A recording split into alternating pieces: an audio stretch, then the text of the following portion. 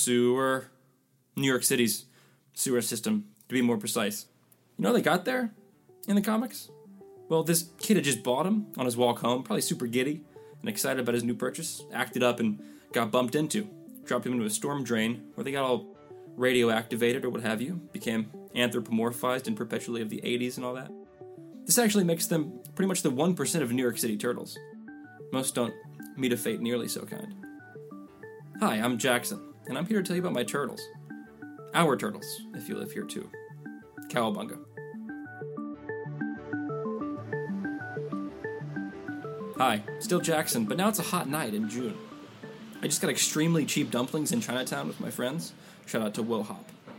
But now, we're walking up Mott Street, where we stop in one of those ubiquitous little red and gold novelty shops that peddle folding fans and bronze Buddhas under extremely harsh fluorescent lights.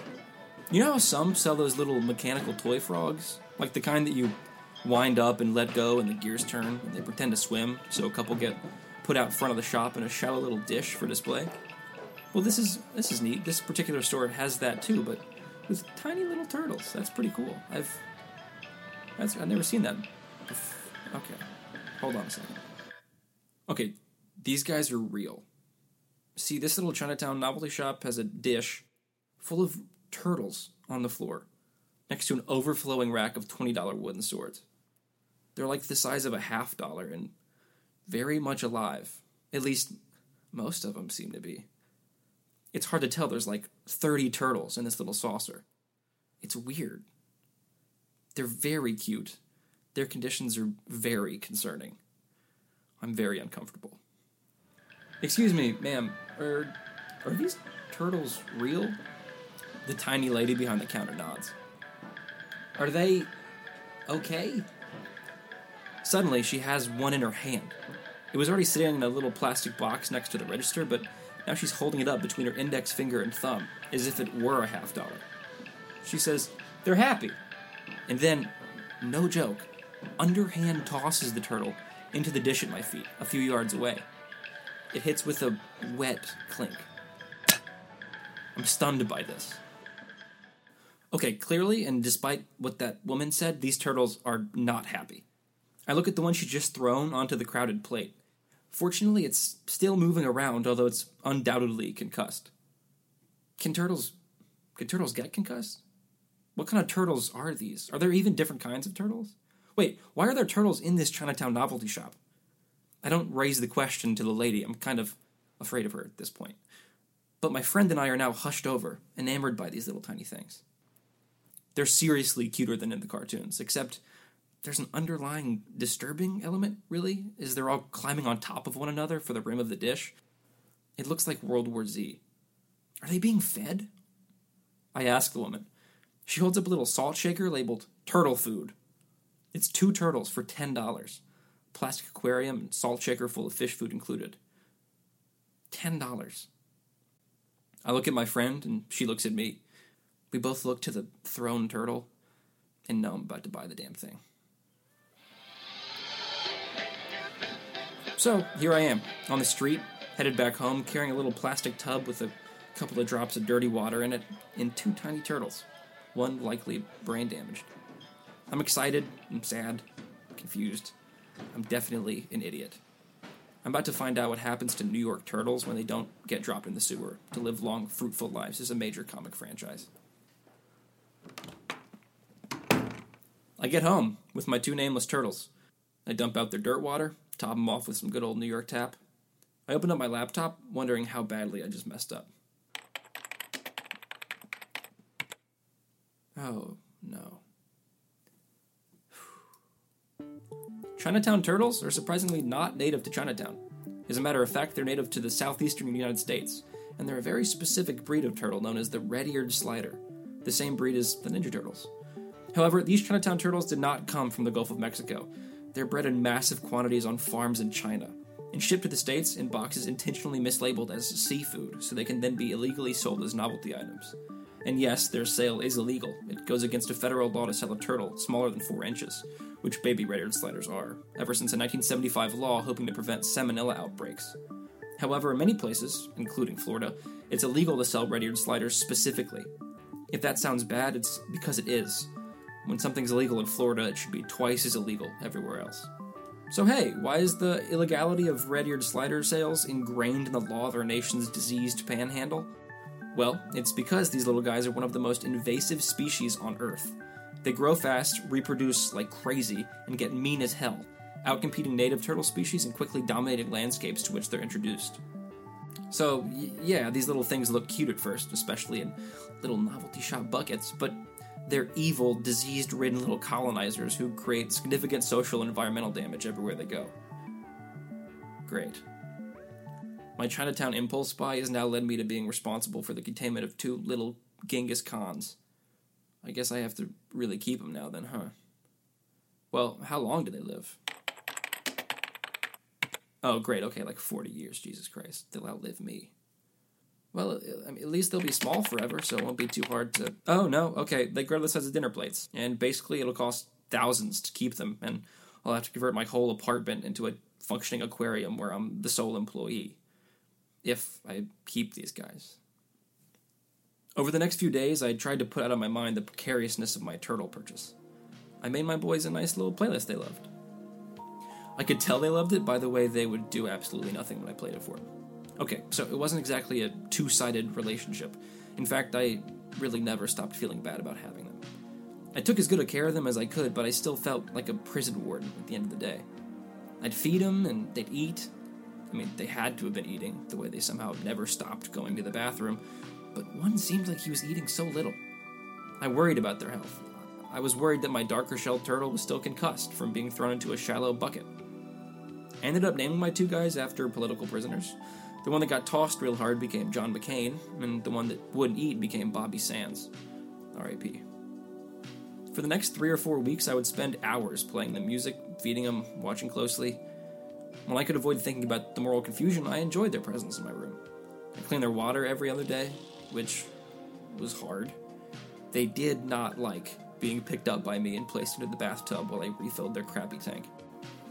I'd scoop them up, and they'd slip and squirm vigorously in my hand. I was terrified of them and of dropping them. It was in cleaning their tank that I saw their dark side. The side that does the ethnic cleansing. Scary stuff.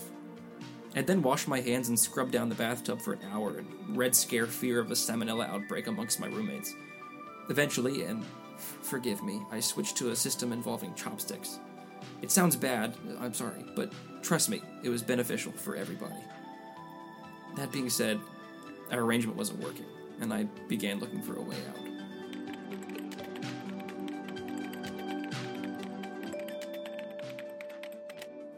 I posted on Craigslist to no avail. Nobody on there wanted these things.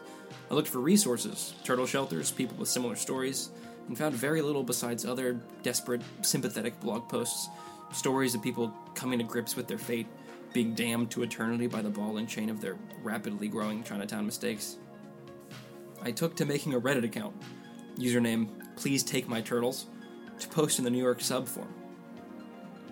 My post was a guilty cry for help. The top comment was, "What did we learn?" Someone else followed up, "FYI, buying them wasn't humane either. Now the shelter will keep selling turtles. Good try, though." Kick me while I'm down, why don't you? I already felt so bad. However, one comment was by a frequent poster to r/NYC, as well as r/motorcycles, named Here Comes a Regular. He said, "Turtle Pond in Central Park is called Turtle Pond specifically because people like you bought turtles they couldn't care for and set them free there. And yes, you guessed it, the dominant species in the pond is the red-eared slider. Go set them free." Hey, wait, really? A couple of responses asserted the viability of this release option. Literally every other comment referenced the Teenage Mutant Ninja Turtles. But I looked up the aforementioned pond, and funny enough, speaking on behalf of Central Park Conservancy, George Costanza, of all people, told me, "What's the deal with Turtle Pond?" Seinfeld? No, okay, no. Like all of the other water bodies in Central Park, Turtle Pond is man-made, filled with New York City drinking water, the water that has made me the man I am today. However, I wouldn't suggest you drink this water since it's filled with 5 kinds of turtles who live in the pond year-round. Many of these turtles started out as pets in city apartments, but eventually outgrew their urban accommodations. And frankly, walking your turtle on the city streets during the harsh winter months can be brutal. So the turtles were brought to the park by their former owners. But please, leave your turtles at home. Okay, thank you for that information. George, what else?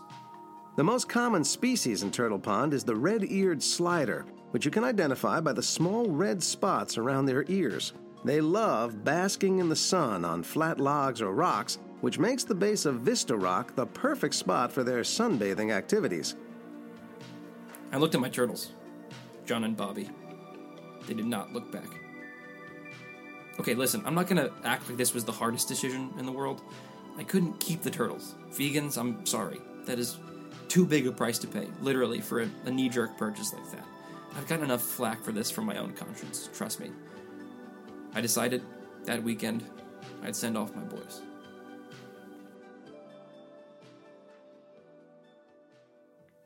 Those next few days were hard. It was like I couldn't look my turtles in the eye, for reasons of guilt, not because they refused to return my gaze, as always. It felt terrible. They went on just the same, going to the bathroom all the time, listening to their music, ramming their little heads against the plastic tank. But every tiny little thud reminded me I was making the right decision. In just a couple of weeks, they'd already outgrown their complimentary tank. They needed room. Maybe they'd make new friends. Speaking of friends, when the weekend came, the ones from Getting Dumplings joined me in my apartment. We double-bagged my turtles in Whole Foods' finest and hopped on the one train to Lincoln Center around dusk.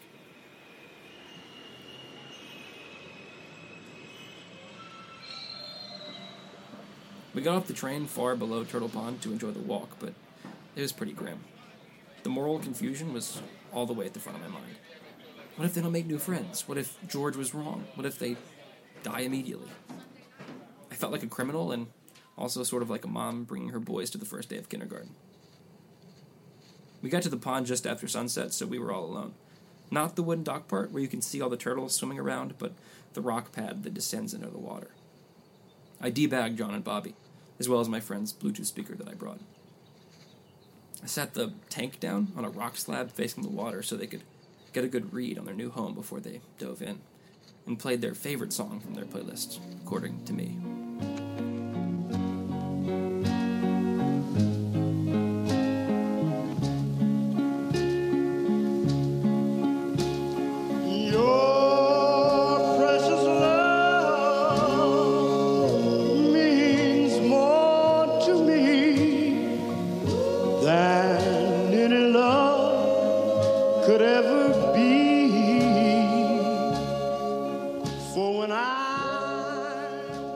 For Your Precious Love by Jerry Butler. Every time I hear it now, I think of my boys, what they're doing, how they've grown, if they would even recognize me.